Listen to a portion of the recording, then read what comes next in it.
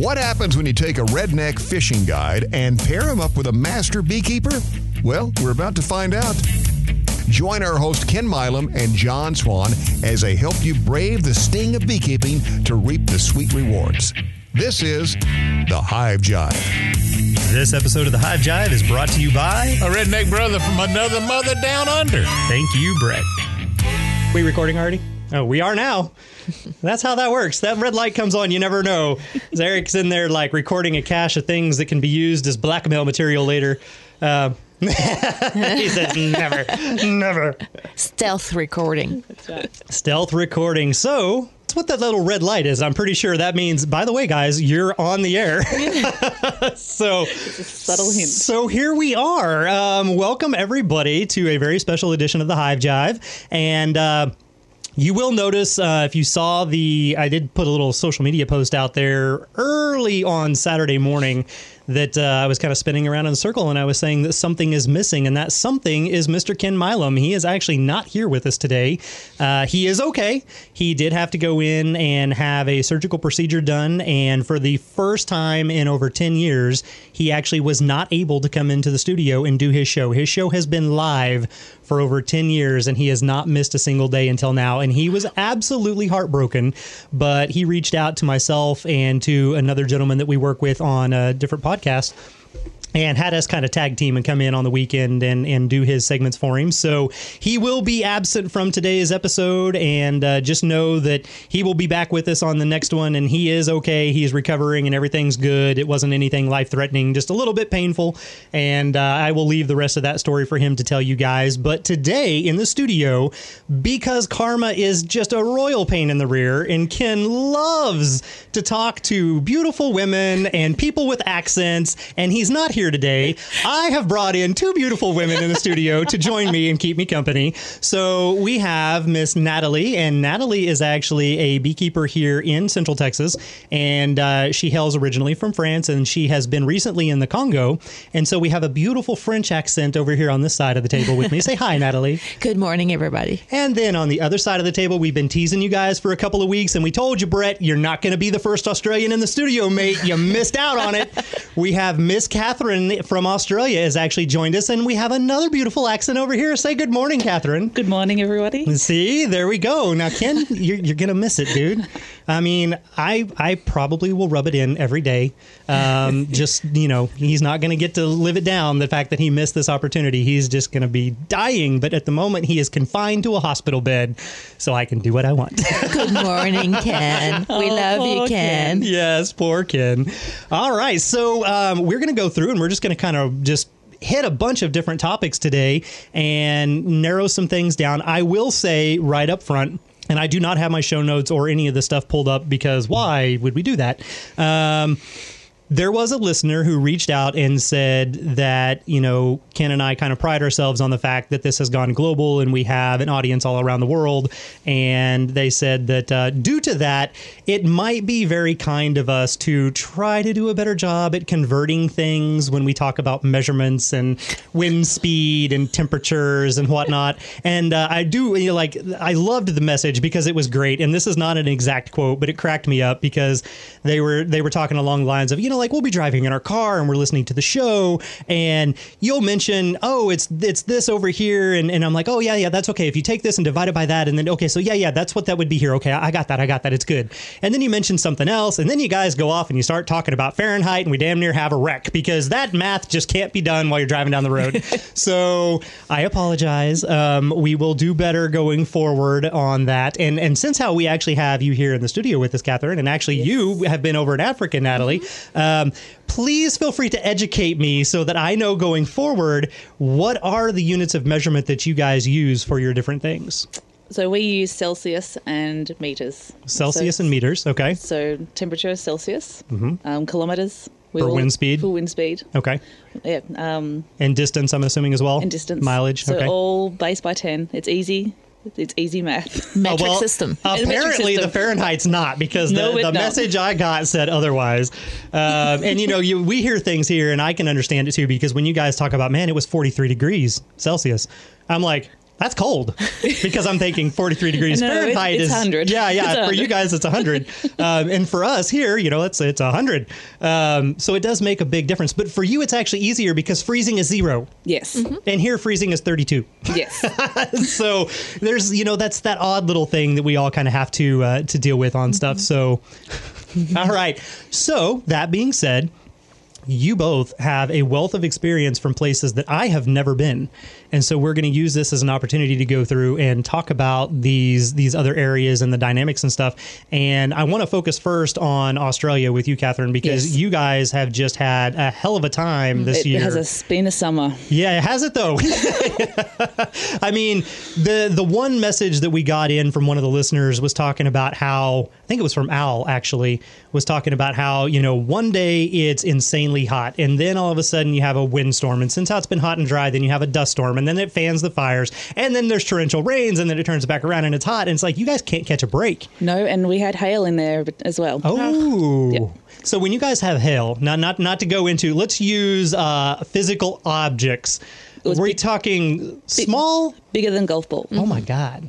It was, there was. I saw that on the news. So there's now a parking lot full of cars, 25,000 cars. Oh, they just got been- beat all to hell. So, man, okay. Ken said at one point, and obviously he was joking, but to quote Ken, why the hell would you guys choose to stay there? It's Australia. It's Australia. It's the place of bounty. It's Oz, that's right. So it goes back to what he was saying about, all these horrible things happen, but hey, you can walk across the ground and pick up gold, so why not stay? So obviously that has to create some very unique and insane challenges for beekeeping. Yes. So I was telling Nathalie before, I haven't hardly been using any smoke to inspect my hives. You don't have to, it's everywhere. They're already smoked for you. Pre-smoked bees. But one of the fires was actually lit by some beekeepers accidentally from smokers. That's always a huge challenge, and especially if it's dry. Yes. I know. So Nathalie, here for us, this won't mean anything to any of the rest of you guys, but the place that you had asked me about where the gentleman has a big chunk of land out there, right. Southeast of town. So I go down that route quite frequently, and I had been out checking bees about 5 miles from there one day. And I got a text from that specific landowner going, man, did you see the fires out here south of the road today? No. And the first thing I thought was, oh, like that was me. That was me. And I was like having this panic attack. And then so I look it up on the news and thank God it was not a road that I had been down at all, but it was over in that vicinity. And that was my very first thought is, oh God, I was just out in that area with a lit smoker smoking beehives.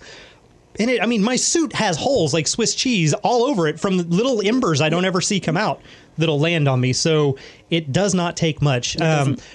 I also heard that some of the other ones were potentially set intentionally on purpose. It was mostly lightning, so there is a massive amount of publicity about. Not good, but good that it was not intentional because that is a huge. It's been a huge devastation and a huge loss, and for somebody to do that just to do it. There was a number that were, but it was mainly just by lightning. Mainly by lightning. All right, so we will add lightning into the mix of reasons not to go to Australia, as well as everything on Earth that can kill you lives down there. Yes. Critters. All the critters. There, I'm okay with most critters. Most of them. I grew up in the sticks, and literally rocks and sticks were my friends and toys because that's what was there. And critters. And if I see something first, and this is the key to all of it, if I see it first, I will go and investigate and I will check it out and mess with it and, just like curiosity of a kid. If I'm sitting on the couch and it crawls over my shoulder and I don't know it's there, I will level a room. I will lose it. I had to do, so roaches are my least favorite thing in the world. Funny you say that. I've got a story about that. Okay, go for it. When the first time I went to Africa, I was 14 years old, 11 to 14 years old. I was in Ivory Coast. And sitting in the apartment that we were visiting to see if we were going to live there, I'm sitting reading a magazine, and then some itching thing on my knee. I put the magazine down, slowly, and you see those two antennas moving around. It was a huge cockroach. And they fly over there. Yes, yeah, they can hear. The wood roaches here will fly. Right. I have a friend that is actually permanently scarred from childhood because every time they had to go into the entry of their house at night, there was a light out there and there was a huge oak tree and the wood roaches would fly. And so they would fly and land on them as they were trying to get in the house. And he's petrified of them now. But for me, you know, I go out there and I mess with bees that if you piss them off, try to kill you kind of thing, right? But they're not yucky. No, they're not yucky. But this is the humor in this, though, is I had to go do a removal for a gentleman. They were clearing land and they found this massive pallet that was solid on the top and then open on the bottom. And it was about 12 foot long. And there was a colony of bees living underneath it. And I have a suit on. And I always down here with the Africanized bees, I have like full body armor at all times. And so I have my suit on. The other gentleman doesn't.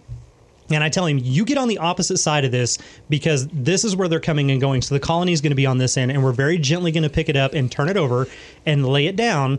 And if they start coming near you, you back away because he wasn't protected. And he's like, okay, we pick it up and we flip it over, and there's hundreds of wood roaches, and they're huge. Ooh. And they start scurrying, and they're running towards me. And I'm like trying to set it down without dropping it because I don't want to make the bees mad. And I step away.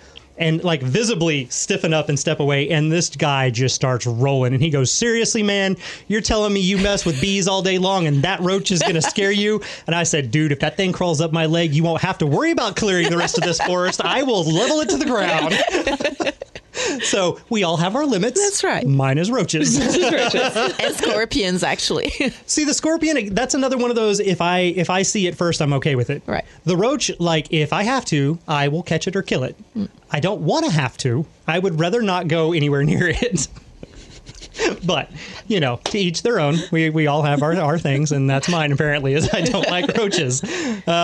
So down there, then, you guys, you have 2 seasons, and yes. Feel free to correct me if I'm wrong, but you don't really have winter like we do. You have basically wet and dry. So that's up in the north. Okay. Where I live is in Canberra, which is actually the capital. Sydney's not our capital. Mm-hmm. It's Canberra. You mean there's more more places than just Sydney and Melbourne? Brisbane? Yes, that is correct. What? I was pretty sure the whole center was empty anyway, so, you know. I have to pick on you guys, you know, just I have to. As soon as Catherine catches her breath, she'll. So, yes, we have winter. We have proper winters and summers. Okay, very cool. We get snow. I know. What? Shock. Yes, it is a shock. Especially if you're up in that 43 degrees Celsius range. See, look, guys, I'm trying. You're doing well. In the summertime, and then in the wintertime, you actually can get all the way down and actually have snow. Yes. Is it like, are we talking good amounts of accumulation, or is it kind of like us where it snows and it's gone by noon? Yeah, so where we live in Canberra, it's gone. But we have snow fields. We have ski fields, about 2 hours drive from where we live. Dude, I'm just dumbfounded. I know. I am like learning so much. It's not like Colorado snow. Well, that's good. Because, I mean, you know, you go to Colorado in the summer because everywhere else is sweltering and Colorado's decent. And then you go there in the winter just to ski and then you leave. And then go home. But that's my version of winter is you only go there when you want to see it and then you leave it far behind. Like I keep moving further south on purpose. True Texan. Yeah, there you go. Yeah, that was my whole thing. And Dallas was not quite enough. So I went on further down to Austin, you know, right. and, you know, if I have to, I will keep going south. South Texas. I'll just keep in mind, though, if I go too far south and wind up in Australia, there are places not to be because it snows. You're going to be in Queensland. Okay, there we go. So then what for you guys is, like, when is your peak nectar flow? So it's actually now. Right now? Yep. So you're here. I'm here, I know.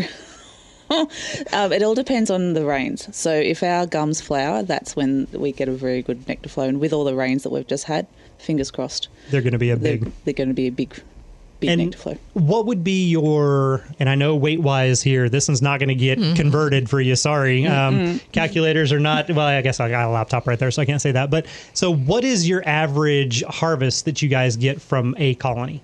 So I have only been beekeeping in Australia for 1 season because we've just moved back. So no harvest yet for you. But we did harvest already. So we've done an early harvest. Today for this year? For this year. Oh, okay. And then we'll do another harvest. So out of my 2 backyard hives, we got 30 kilos, 70 pounds. About. Is that right? That's actually hives. About like us then, really. Yeah. So and that's from a nuke. They were babies. They started off as a 5 frame. It's pretty good. Yeah. Wow. That's really good. Mm-hmm. almost expecting it to be more, really. Yes, I think the fires did affect a lot. Mess that up. But it didn't taste smoked either. That was actually one of the other questions I was curious about. Yeah, because there was so much smoke out there. And honey is hygroscopic, so it pulls moisture from the air very, very quickly, but it also pulls any scents or flavors from things that are around it. So I was worried that, yes, especially if you were closer to the fire, you're going to have that potential to have that in there. Well, we were in the middle of the fires, so we had that whole air pollution. We had the worst air quality in the whole world, but still, we were talking about propolis before, and when we opened up the hive, the bees had actually made like a seal. Yeah. So they made their own little wind tunnels. Yeah, with little wind tunnels. So the smoke, they're cleaner than us. That's very filtering cool. the air almost. The smoke actually can contaminate your honey test-wise very heavily. And in Africa, one of the traditions to extract the honey is to smoke up. Out of it. Exactly. Because they're mean. And their honey, their honey is tainted because of it. Yeah. Between that and the fact that they dilute it very often with water to sell more of it, and then it ferments. And then it ferments and it's bad. Yeah. See, here in the United States, a lot of times I have been to different places where new beekeepers who are not as confident with themselves will the air conditioner or heater one just kicked on in here. For a split second, it was almost like a plane engine starting up. But I have actually experienced where the beekeepers have just smoked the hell out of their colony, and it was more out of lack of confidence for themselves and what they were doing. And then they harvested that honey pretty much immediately, and it tastes like smoker. Like it's like you've got honey in an ashtray infused barbecued in there. honey. No, because the barbecued honey I think would taste better. To me, it's a hint of ashtray. It's true. Just not appealing. Okay, it's not very good. Ken would not like ashtray barbecue honey. That would not. He wouldn't go for that. He likes other infused ideas for honey, and he still wants me to do an coffee infused honey. But I don't think ashtray infused honey is on the menu. Just put hickory in your smoker. Well, yeah, that could be. We have a lot of cedar down here. That's what I use a lot is the cedar bark that sheds down here. I'll put that in there. But depending on certain people, if they're allergic to the cedar too, that can play havoc on their allergies and stuff. So. Shaking of the heads in the studio. Yep. Yeah, that happens. So let's see what other. Oh, on the honey flow part, I did see you had the picture you sent us. It was gorgeous, fully capped frame in there. And that was during the smoke season. Yeah, and it was beautiful, and it was obviously, you could tell, very fresh wax, all white cappings. It was gorgeous. Actually, did you bring it? Did you bring fun things? Yes. Oh my God! That. What? That's awesome. It's pretty, isn't it? That's awesome. Not just one. Oh, there's comb in there. Yes. So that's the comb that it was. I actually. Is this mine? It looks gorgeous. Wait. Now you're going to tell me I have to give one of these Ken, right? That was why they're two? Yeah. I don't get 2 jars? Well, now you've said it on... I have. You have to. I have said it on the podcast, but I happen to know the guy that edits the podcast. Yeah. Footage could be lost. Eric's like, I saw nothing. There's no honey there. Well, see, look, I can play that game. But I want you to say where that honey's from. So it's got the name of where it's from Australia. It's written Jarrah Bombera. Oh. See, look at that. 2 people can play that game. So I was debating whether or not, I was like, I wonder, surely if she's coming all the way over here, she probably checked her bag, so she can probably take something home with her. So we are not in our honey season right now. Yes, But these are our infused honeys, which these last us a lot longer because we do them in bigger batches. So there is a jalapeno honey or jalapeno infused honey and a lavender infused honey, which I'm sure you've heard us talk about profusely on the show before. Yes. But that way, at the very least, you can sample them and see kind of what that infusion tastes like and how that goes. And you were shaking your head no at the checked luggage. Is it you have an import? We have. It is easier. Easier to take it out than to bring it in? Yes. We were actually laughing about it the other night. So if you, because of our biosecurity, because we are so far away from everyone. Yes. If the dog sits next to you. Oh, no. You're in trouble. Big fines. Ooh. So these will be for our... Shady deals going on all around.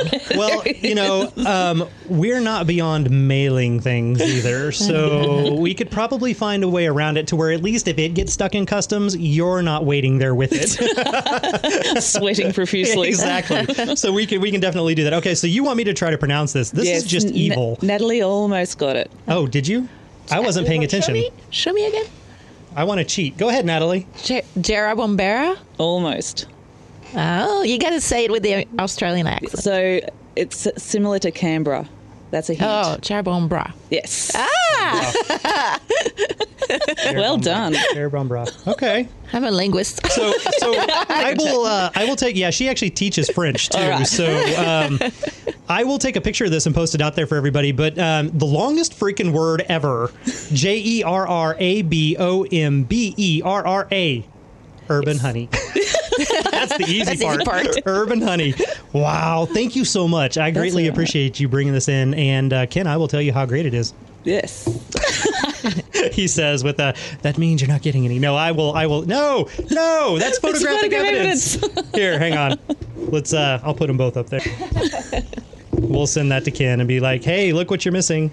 If you're nice. Oh, no, he'll try it. He's not supposed to be having honey right now, but he'll try it, and he will definitely keep it until he can because he is so close. They put him on a diet back in, we decided it was the beginning of November, and he has lost over 50 pounds. Oh, wow. And is doing phenomenal.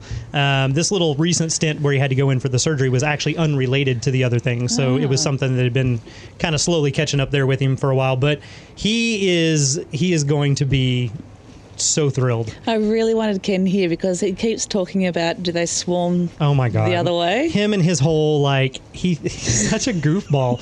And obviously he's doing it just to be funny and get a kick out of it. But he's like, do the toilets go the other direction? Does the sink go the other direction? When the queens make queen cells, are they upside down? I was like, oh my God, kid. Well, I can safely say they do swarm the same way that the toilet goes down the floor. Well, there you go. So they're going the same. They do the same pattern. They go in the same direction. Yep. Yeah, see? So opposite to here. This is now the second time, Ken, you have got confirmation on which direction things go. You can stop asking. Just kidding. I don't think he ever will. He gets such a kick out of it. You should see him when that thought crosses his mind. I always know, and you'll hear me go, oh, God. Oh, here it comes. Because he gets this little twinkle, and he turns into a, 7-year-old, and he's over here just all happy and giddy. And I'm like, here it comes. And it's usually in relevance to that. Or you guys being on your head and, does all the blood rush to your head. He has such a kick out of that. He is such a goofball, releasing all the space stations because it's easier because we're upside down. That was funny. I got it completely wrong on it because we had been giving Brett so much trouble back and forth. And I was just assuming that it was Brett that did it. And it actually ended up being Jacob from here in the United States that sent it. But it was still classic. I mean, so there's a meme that we put out there that Jacob had sent us, and it is a rocket, and it says rockets are actually easier to launch from Australia because you just untie them and they fall off the earth. So it can save our space agency lots of money in the long run. But we put that out there for everybody to see. It actually occurs to me that I have not posted the picture yet of Al had sent us the one when it was 43 degrees that day for you guys of all the bees on the front of his hive. And I need to post that out there. Yeah. Oh, yeah. The whole front of it, they're like this thick, which none of you guys can see what I'm doing. But they're this thick, and they take up. It looked like he had a deep and then mediums below it. That could have just been the angle of the picture, but they took up all of the mediums and half of the deep on the front of it, and just piled up, and then a giant pile that had fallen off down on the ground. And you see that here, and people have heart attacks, but it's because of the situation and the heat and everything that goes through that. I got way off track here, but when we were talking about the honey and how much you guys harvest, I was expecting it to actually end up being more. And if you guys do 2 harvests or you have a really good year, it could actually end up being more. But it will be. What kills me here in the United States, we have in Texas, in Central Texas for us, our nectar flow is going to start here in a month. And it'll be very tiny, and it will slowly increase through March. April, it'll start to get even more so. May is extremely heavy. It ramps up drastically through May, and then it kind of plateaus in June. And then in July, when our real hot temperatures hit, it drops like a rock and stops. Yes. Now, that can expand out, and then we also have a fall flow. And that one can start late September and go October, November, and part of December, again, depending on the weather patterns and whatnot. But all of that combined, and we still get roughly the same amount of honey that you guys do, even though it goes for a long time. Yes. But if you go up north here in the United States, their entire bloom period is 45 days. And they make hundreds of pounds, or even it's hundreds, no matter how you look at it, hundreds. Their boxes are stacked so tall, they use ladders to get to the top box. Oh, wow. And it's all within 45 days. They go from 0 to 100 and then done.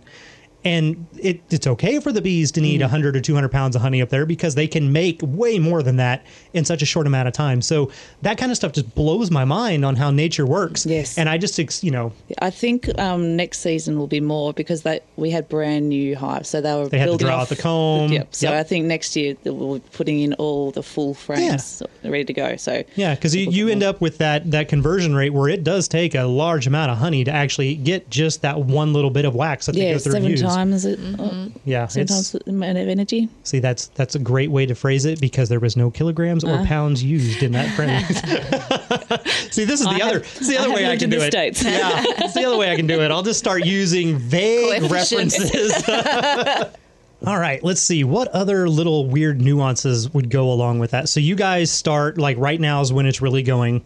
When do you guys start transitioning? Because basically our summer is your winter. Yes. Right? It's completely the opposite. So in Canberra, where we live, we always say Anzac Day. So end of April is where our first frosts. So we have to start really starting to winterize, when we get home. Right. Well, so that is almost a mirror image of us, completely the opposite aspect of that, because for us, depending on where you're at in the United States, we can have snow all the way up in through April and part of May. But for us in Central Texas, we had our snow a couple weeks ago, and we had a dip in temperature, and then we had another one the other night, and we're probably done. We may have one more little cold snap towards the end of February or beginning of March. But so right about the time you guys are, now you need to be worried about it, we're then in the clear and can stop worrying about it. Yes. That's so cool. Everything is the opposite down there. It is. Because we're from down under. Because you're down under and you're upside down on your heads. Poor Ken. Mirror image. Right. So then in the dry season, you guys go through, do you have to do the same kind of ratio that we do as far as how much you leave for your bees for the wintertime? Yeah, so I do one box for one box. Is it medium or deep? I like to keep it deep. Okay. But it's all dependent on personal. So, so I leave a whole box of deeps. Yeah, ready for them. Now, so to switch over here for a moment. So, Nathalie, you just actually got back from the Congo. That's right. And the program that you guys are working on over there is this massive undertaking where they're going through and they're trying to kind of build an infrastructure for this little area in the Congo where, they don't necessarily have a lot of industry there that can help make money and help make safe, healthy things for them to be doing to get that money. And so they're instituting this program where they're building like this bee school that will go through, and they'll have educators that can continue teaching and help propagate this throughout the community. And then it provides both a source of food and a source of income from them because they can turn around and sell that. And as you mentioned, there's a lot of hurdles to get over. You've got a lot of bad habits that you got to get them out of, as far as putting them in containers that honey should never be in, smoking them way too much and then having that in there, diluting it with water. But the bigger challenge that you just experienced was when you're over there, you can't buy bees.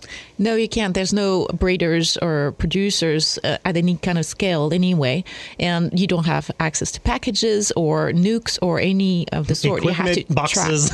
Exactly. Not even boxes. They're very expensive. If you're going to go the Langstroth way over there, first, it's not really adapted to the size of the African bees because they make a smaller bee space and they're smaller bees. So it's harder to pull out the frames because there's more cross-combing with the Langstroth. So typically we'll try to go with the tabar hives in Central and Western Africa, which are easier and cheaper to make anyway. It doesn't require complex skills for management either. So it's easier to teach that to the local populations. But yeah, you have to trap the swarms or cut them out from buildings or wherever you found them. Yeah. The good part, though, is that there's a plethora of bees. Yes. They're everywhere, and they are actually almost a nuisance because of that. Because there's so many. Yeah. Here we're having the opposite problem where there for quite a while they were really few and far between to find them. Now, I can attest that for the last several years, that has not been the case because my removal business just won't stop.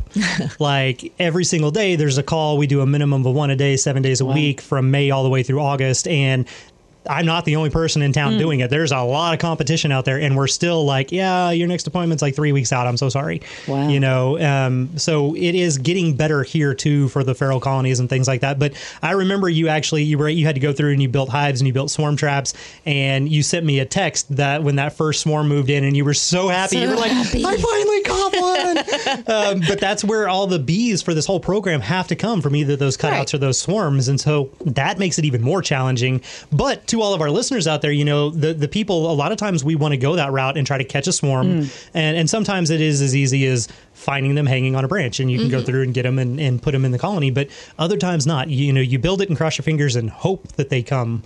Well, you know how it works. It works better when you have used equipment. Yes. So you have to have had bees to entice them even more. And I hadn't had any bees in my boxes before over there. So I was not sure when I was going to get a swarm. Yeah. And that's why I was so happy. Yeah. And now the picture that you sent looked like it was up on like a balcony too. It was on the balcony. But I did bring with me some comb from the U.S.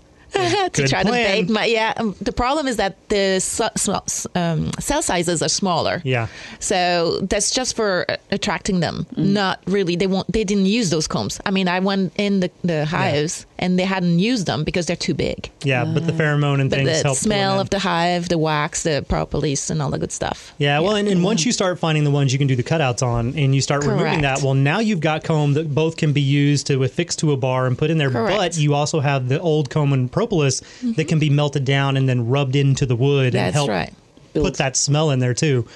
So yeah, I mean, it's just. But I'll tell you what, the cutouts in Africa, that's not for the faint of heart, because they're not really easy. You don't have the tools. You don't have the electricity. You have to have your portable generator to come bring whatever bee vacs, which I didn't have over there. I did bring, one of those bucket heads to try to make my own bee vac over there. But on top of that, once you get the hive, the colony to put it in your box, you have to transport it somewhere else, right? And the roads over there are all bumpy, and it's just the bees are so prone to absconsion. Absconsion, is that a word? Sure, it is now. It is. It's a word. We agree. I'm a linguist. It is a word. There are 3 beekeepers in the room who all agree we have consensus. Okay, so they're so prone to that, to leaving and picking up when they're not happy, that with the bumpy roads and the transport and a lot of stuff, I cut out 2 colonies, I brought back to town, and they just picked up and left 3 days later. Yeah. So, yeah. Oh, wow. Oh, man. See? Bummer. So many challenges that can come and go with all of that. The other aspect, too, that, like you mentioned, not having the BVAC and stuff.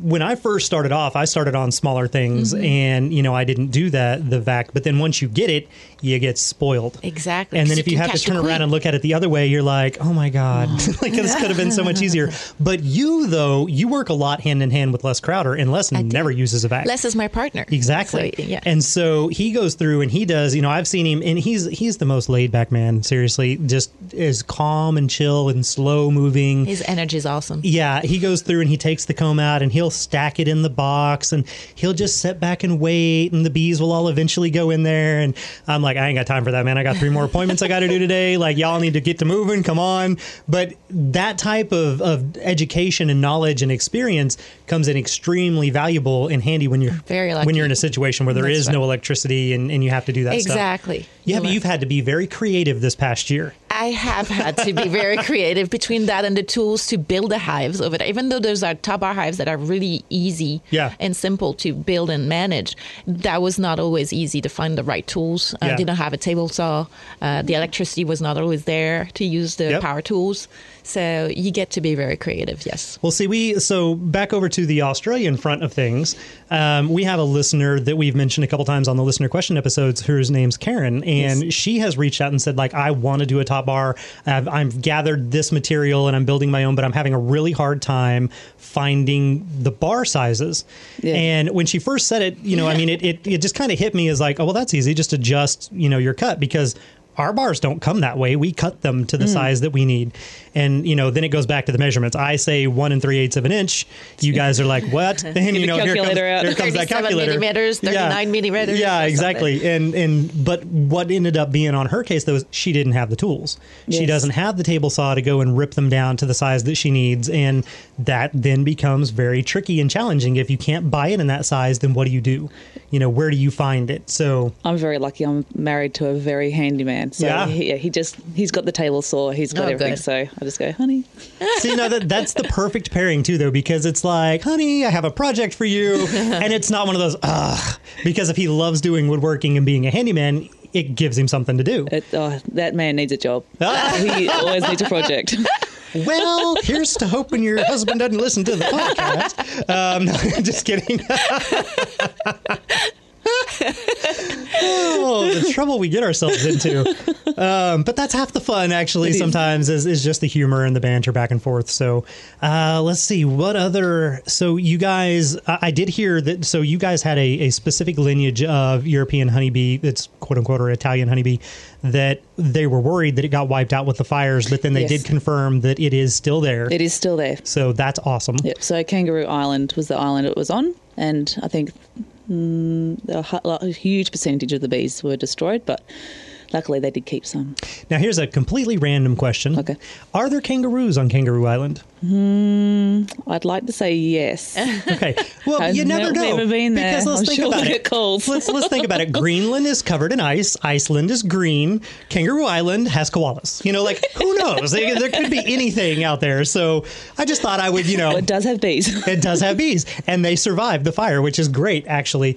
So is the brush fires, are they something that is actually normally occurring every year? There's some level of them, but it's just not as bad as it was this year? So it's actually a season we call bushfire season. Oh, see? So, good Lord. Yes, and there is an old poem that's called My Country. It's I love a sunburnt country, a land of sweeping plains. And it continues on. It's all about rugged mountain ranges of droughts and flooding rains. And so it's a normal thing. It's just another day in Australia. The snakes aren't going to get you, the bushfire will. Oh, man. Okay, so let's see here. So for me, beekeeping-wise, I have helped with bees in Missouri and Kansas, and then I have done, obviously, extensive beekeeping in Central Texas. Nathalie, you have obviously done beekeeping here in Central Texas and now in Africa. Are there any other places that you've done beekeeping outside of that? If you count a trip to China where I met with beekeepers and got in their hives, but that were not my hives. No, and that's kind of that counts. Okay, I totally hit the microphone. Sorry. I like to talk with my hands. No, I went with a friend of mine that's also a beekeeper, and we spent 2 months in China traveling around the country, hunting everywhere where we could for beekeepers. And we did run into a few of them here and there. One time was on the side of the road, and we stopped and we got into the hives, and he had a lady's hat on with the veil over and showed us how they were doing a little bit the beekeeping over there. And then there was another time in the mountains in the northwest of the country towards Mongolia where we found people with hives and a little hut and selling honey and all the stuff. So now, were they European honeybees or were they one of the other species? I think they are European. They're not the Serrana Asian bees. Okay. They're European honeybees from that standpoint. Did you ever run into anybody that did the stingless bees, the little tiny ones? I found stingless bees in the Congo. Oh, I didn't get to spend time trying to bait them into a box, but I just started doing some research, and I really want to do that. That's awesome. Do you guys have stingless bees down there? We do. Yeah? Is it more of a common practice than not as far as actually keeping them? No, they're more of our native bees. That's your native bee. Yeah. Our native bees are all solitary bees, yes, with the exception of there's a couple of lineages of bumblebee that will live in a small colony, but they don't persist throughout the winter. The queen herself, the new queen, will actually hibernate, and she'll start a new colony that next year, and she'll slowly grow it. It can go anywhere from 35 to 300 bumblebees inside that nest in the ground, and they do very similar to the stingless bee. They will make an upturned pot that they will fill with honey, and it's actually a little honey pot, and then they'll pull it up and seal it. But they're a big old fat bumblebee as opposed to the tiny little stingless bees. Yeah. But that's have you tried the honey from those? It's so much more intense. It's kind of medicinal almost. Yeah. Like it's not this is a dessert. That you'd be putting on your toast. Yeah, no. Although, I mean, just going to start a fight probably, but you guys put some weird crap on your toasts. What's the matter with Vegemite? See, I didn't even have to say what it was. She knew what I was talking about. And that's what I should have brought and made you eat it. I don't remember if I actually put that on the podcast or if it was just a conversation, but I was like, man, we have a lot of listeners in Australia and stuff now, and I was like, by God, they better not bring Vegemite in here. I was like, I want to try your honey, not the Vegemite, not the Marmite. I want to try the honey. You just don't know how to put it on your toast. We just don't know how to appreciate it. I would try it. You're not eating it with a teaspoon. You're smearing it. It's a smear. Small layer of it. with butter and toast. I'm just going to grin and nod and call it good. We're just going to grin and nod and call it good. Next time. The caterpillar, the worms from So I'll try the Vegemite. Not the witchetty grubs. Yeah, exactly. We've done, when I was in school, they did this whole thing where we actually had like chocolate caramel covered caterpillars. Oh. And they go through and they did stuff. And then I had to actually go and teach at what did they call it? The Bug Fest or Bug Expo or something like that here in Austin. And it kind of moves around the United States. But it came here and it was like our bee schools where there's just tons of different rooms that you could go in. But we did demonstrations on stuff. And so we were there doing demonstrations on honeybees. But right next to us was the Food Channel, literally. And they had this, I don't remember the gentleman's name, but this world-renowned chef in there, and he was cooking insects. Like crickets? Like crickets and things like that. And then they had chips that were actually made from cricket protein and whatnot. Eat that. And, well, that was the fun part, was the kids first came in, and they got to sample all this stuff, and then they told them they were bugs. And then, then it went from there. So I kind of like doing that with bees. When we go through and we teach in schools, we'll go through and we'll do the whole thing and we'll let them try the honey. And then I tell them what honey is. And then it basically equates to bee vomit. And I'm like, and you just ate it. And they're like, oh, ew. So we'll either say vomit or spit, bee spit. But it's fun because the kids get all riled up and they have a blast with it. But okay, so you, Miss Katherine, have actually kept bees in New York City. I have. So was that rooftop beekeeping? It was a mix. Okay. So I've kept bees on rooftop of churches. Okay. Out in, I was actually I did my apprenticeship in New York City. Oh. So I actually opened... Fancy. No. Fancy. New York. This is a New Yorker. But I actually assisted in opening up the hives in the United Nations. Oh, very cool. I was there for the inaugural World Bee Day. Well, look at this. We're just surrounded by famous people and all these world experiences. Yeah. World Bee Day is May 20th. You know how I know that? It's my birthday. Ah. It was meant to be. It's exactly what's on my website. I love it. So challenge-wise, from doing rooftop beekeeping. Yes.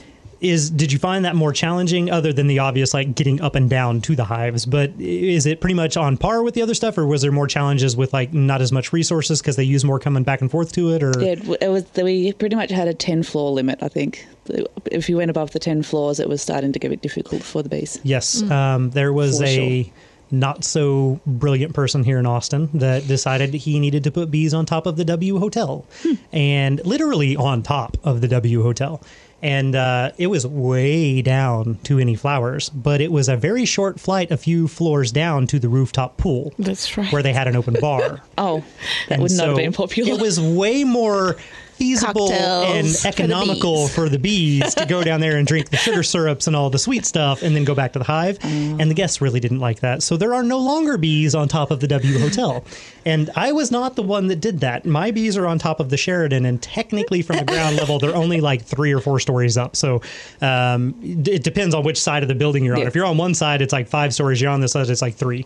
So they're not really high up there. But yeah, there's some challenges with that, like getting them up there and getting them down. That was a pain, especially in the dark when all the hives are closed. Oh, I didn't do that. I did it in the daytime, but I locked them in. You just locked them? Yeah, I was like, well, we moved them also. We waited until fall, and so it was already cool enough that I knew I could go out to the farm that night, lock them all down, and then take them straight in first thing in the morning, put them on the roof, and call it good. So we knew they were all nice and calm, and it was good to go, and we didn't want them all riled up. So, but yeah, so you've got this wide experience of beekeeping from all kinds of different angles and perspectives. So your first year of beekeeping in Australia is really not your first year of beekeeping. It's just there at your home. Yeah, it's just another year. Just another year in Australia, guys. Man, I saw and I think this one was Brett, sent a picture online of what we would have for our big recycle trash cans full of water. And he said, this is the Australian rain gauge. Yes, yeah, recently, absolutely. Is that normal too? Do you guys have kind of like a monsoon season where it's just torrential downpours, or is that a fluke? So usually we do up north, because we have the wet and dry season. Yeah. We just happen to have a big cyclone, hurricane. Sure, yeah. Yep. Same. Yeah. Up in the northwest, and it just brought all the rain. Pulled it all in. But now the fires are under control, at least. This is true. So there is a positive. There is. You went from everything's burning down to now it's washing away. Now it's washing away. So eventually, seedlings can start to coming back. You have a lot of plants now that did get water that they needed to go through and bloom. Is a lot of your guys' honey come from like trees or shrub type plants as opposed to wildflowers on the ground? I'd say so. We do have a lot of native wildflowers, but they're not.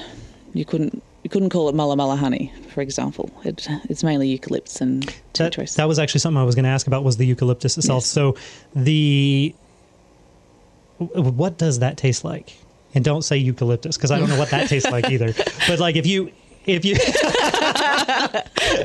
you had to go through and kind of try to describe like a eucalyptus honey, would it be? It's very forward on the palate. Okay. But lingers. Okay. Yeah.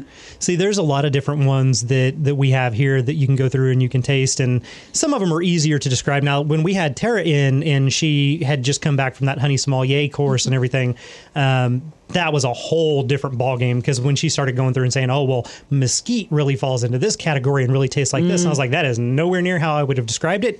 But it's still accurate. Like it still worked. But some of them you're like, oh, it's very floral, or it's got a flowery taste, but it's pleasant. Yes. And then you have ones like Tupelo where it's extremely floral and it's strong, and you're like, oh, I don't really know. And it's hit or miss on that. I did mention on the Patreon episode, if you guys are not members on Patreon, you missed my pretty much entire episode long tirade on alfalfa and clover, because some lady who is a master botanist tried to inform me that they were the same thing. And my brain about melted. But I was also trying to like be pleasant and polite because I was invited to go do this thing. I'm not going to turn this into another rant about that. But the whole concept, though, when I was there, and I had mentioned it on that episode, was I brought in different samples of honey for people too, and one of them was Tupelo honey. And it's rare that I have it because, again, like this, people will bring me gifts, and sometimes I can, if I don't hoard it all to myself and eat it all, I can take it sometimes when we do these tastings, and you get to taste things from around the world or different places. And there were ladies that came up and tasted it at first, and they were like, yeah, like they were kind of iffy, right? And then when I got up to start doing the presentation, I announced to everybody, like, hey, in case you haven't made it back there, this is what's going on in the back of the room. These are what they are. And I said, Tupelo honey is one of the most expensive honeys you can buy in the United States. And suddenly half of the room was delicious. Magically loved it. And I was like, well, now, isn't that an interesting experiment? You place value regardless if it's accurate or not on something, and suddenly it's more, but this is just the best honey I've ever tasted. And I'm like, that's funny, because that wasn't the expression you made when you tasted it earlier. Sell your honey for more and it'll be the best. That's right. That's right. It's that is actually a challenge. I don't even see another conversion. I would not even begin to guess the conversion rate from your currency to ours. But if you were to sell this jar of honey, what would that go for down there? And this is how much weight is that? I would say it's at the very least it's pushing a pound, if not half, because it's got the comb in there too. So with the comb, it'd be X more, of course. Yeah, because you've got comb in it. Heck yeah, we do the same thing. Mark that stuff up. Don't tell them that it's actually occupying more space than the honey would, but mark it up. That's right. Cut it out, slap it in. Here you go. That's extra. That's extra. About $14 a kilo. So conversion, half a kilo a pound.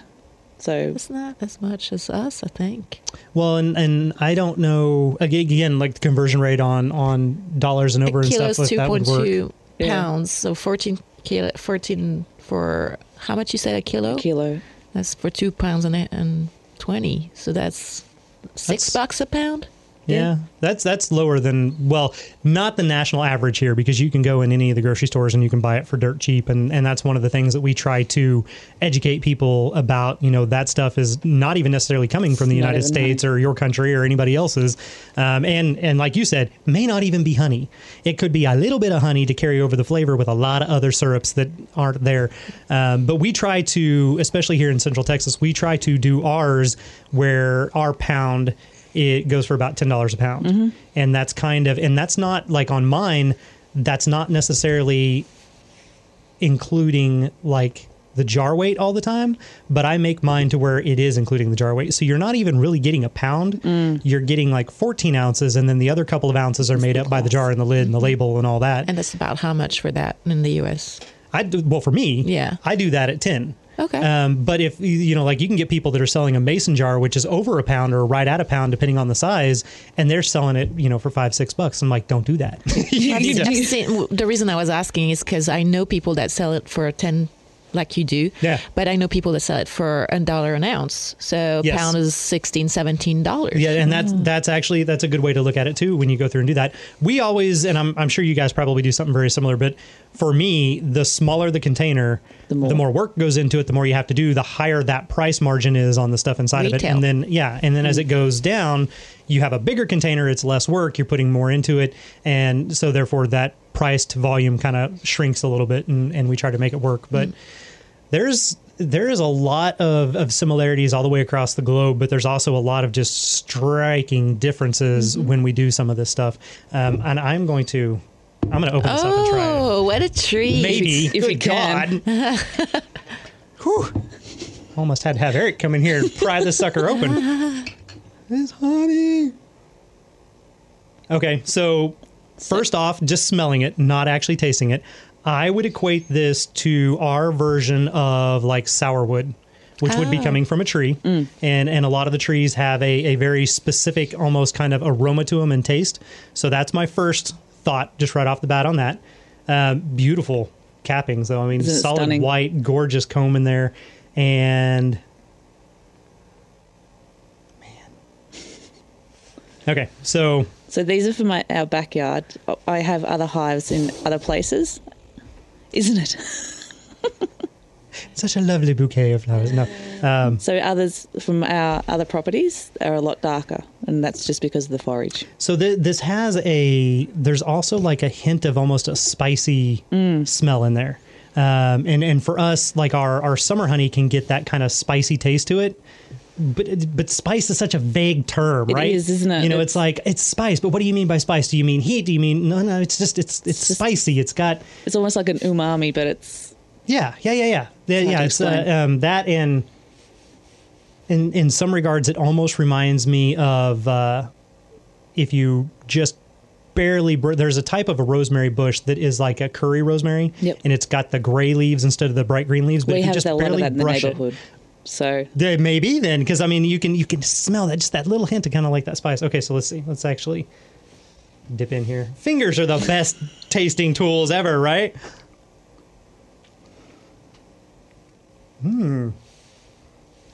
It's thicker. It's very thick. It's thicker than I thought. To actually get that into the jar is the challenge. Hard. Yeah. Do you know what your moisture content is? No. By chance? No? Okay. That is, so for here, 18% or less moisture content is really kind of what we're looking for when we do that. And that's to keep it from fermenting. Yes. To be a quote unquote, if you're selling at retail, grade A is 18 or less. 18 to 20 can be other grades in there, and anything above 20 is absolutely going to ferment. So that's not going to ferment. No, but that's what I was going to say. When it's thick like this, you know it doesn't have a lot of moisture to it. I mean, Natalie, it's a shame you don't get to taste any of this. You don't share?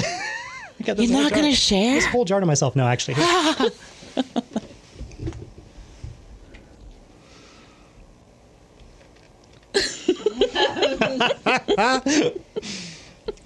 I'm sure you've tried this, yes?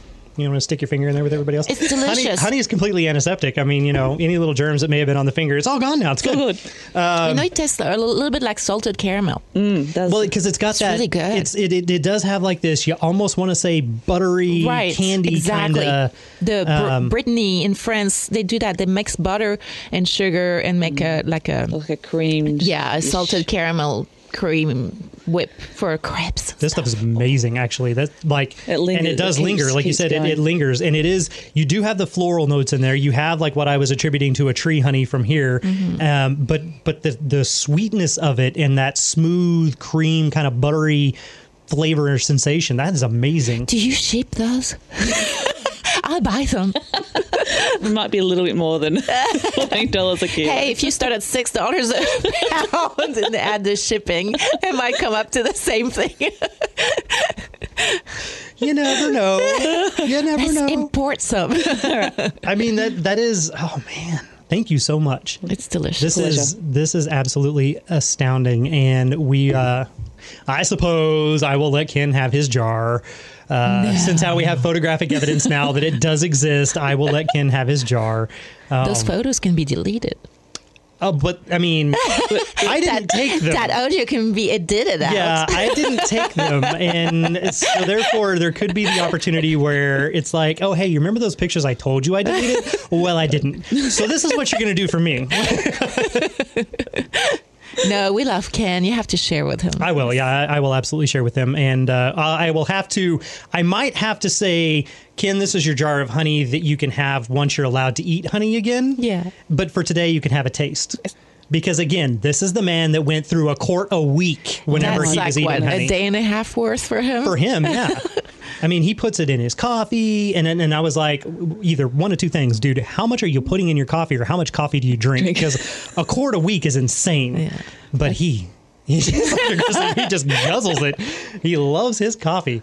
Wow. Okay. Well, this has actually been a great experience and a great conversation. And thank you so much. I know you didn't literally come here for this. It just worked out perfectly. Of course I did. Okay, so I flew a long way. In that case, thank you for flying all the way from Australia just to come in the studio and talk to us on the Hive Jive. That is awesome.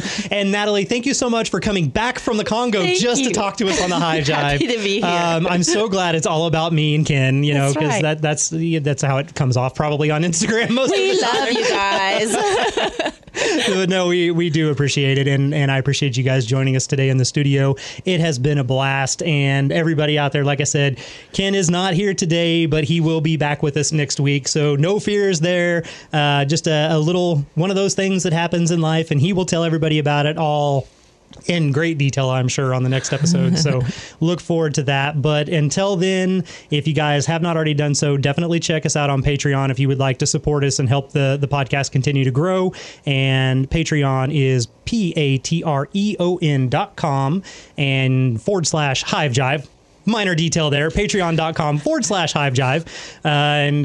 Check it out on there. There's lots of different tiers based on what you would like to hear, or what you would like to contribute. And, you can kind of select what fits you. And then that comes back in. We get to pay our lovely soundboard operator and producer in there, Eric, so that he is happy. Up until this point, he has been paid on honey and well wishes. So we love being able to do that. And it actually just helps the show continue to grow. And hey, maybe one of these days we'll come down there and visit you. Challenge accepted. Yeah, right. We almost. We came up with this concept where we were going to send a ton of stuff to Australia, including myself, on a massive cargo plane that can carry planes. Wow. So we ran in with another listener. We had a connection. I mentioned it on one of the other episodes, and we were going to actually bring a bunch of stuff down there to help out within the means of what can be imported and exported.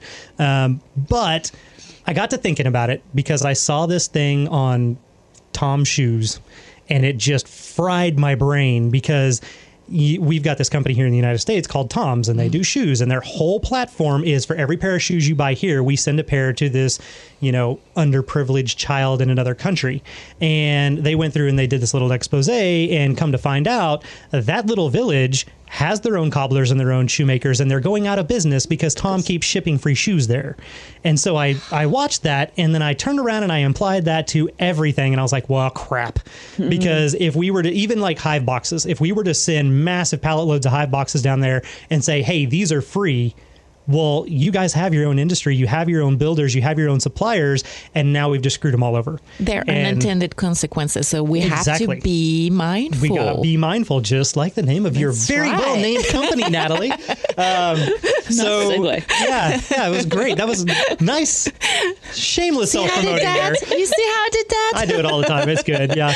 So we really wanted to do that, and we went back through, and I mean, we had the airline on board, we had the pilots on board, we had, like, it was a great, good to go. And then all of a sudden I slammed on the brakes and I called up our contact and I was like, hey, look, here's the deal. I'm really paranoid about this. I don't want to seem like we're trying to do a good deed and in the process do more harm than good. And so we reverted back to like what we had already done. We put all the posts out there. We said, please donate, because then the money can go in and it can go to whatever is needed. And that's what a lot of people have done. Exactly. And then it goes to your distributors and your suppliers, and it goes to the animal, care facilities and the rescues, and goes to the beekeepers and everything that needs it. And then they get what they need, because they might not need, whatever X amount of these. They might need something specific. It's a big problem with everyone donating stuff rather than money. Yep. Because now you got to store it and not only just transport it. Yeah. I think it actually happens a lot here, and people don't realize it. There's a crisis, like even blood donations, right? Yes. So we should actually be donating blood all year round. Constantly. Not whenever there's a crisis, because when there's a crisis, everybody donates at once. It's way more than they need, and then it goes bad. And it's just wasted. And when you have like food donations, half of the stuff people donate is crap out of their pantry that's probably not good, not healthy for the individual, or expired. And the stuff that they really need is fresh, perishable foods, but you can't really donate that. So it comes back to donate cash, and then they can send fresh things of actually what is needed. And so kind of any situation you're looking at, that's what you should do. That's what you should approach that at, is just send money to those causes and help out that way, and then they can get what they need. So that was an unscheduled, here's your PSA for today, everybody. But again, thank you so much, Katherine, for coming in and visiting us today. Pleasure. Thank you, Nathalie, for coming in. Thank you. I am so grateful that you were here, and Ken is so envious and jealous that he's not. And we love it. So thank you guys so much. And everybody else, we will be back again next Monday with another full episode of the Hive Jive. Bye, everybody. Here, we'll see. We'll go around the room. I'll say first, be good. Be kind. Be mindful. She's so cheap. Good. Thank you, guys. Bye-bye. The show might be over for now, but the sting won't last long. And if you haven't already, be sure to subscribe to our podcast, as we'll be swarming in with new episodes Mondays of each month. Until then, behave yourselves.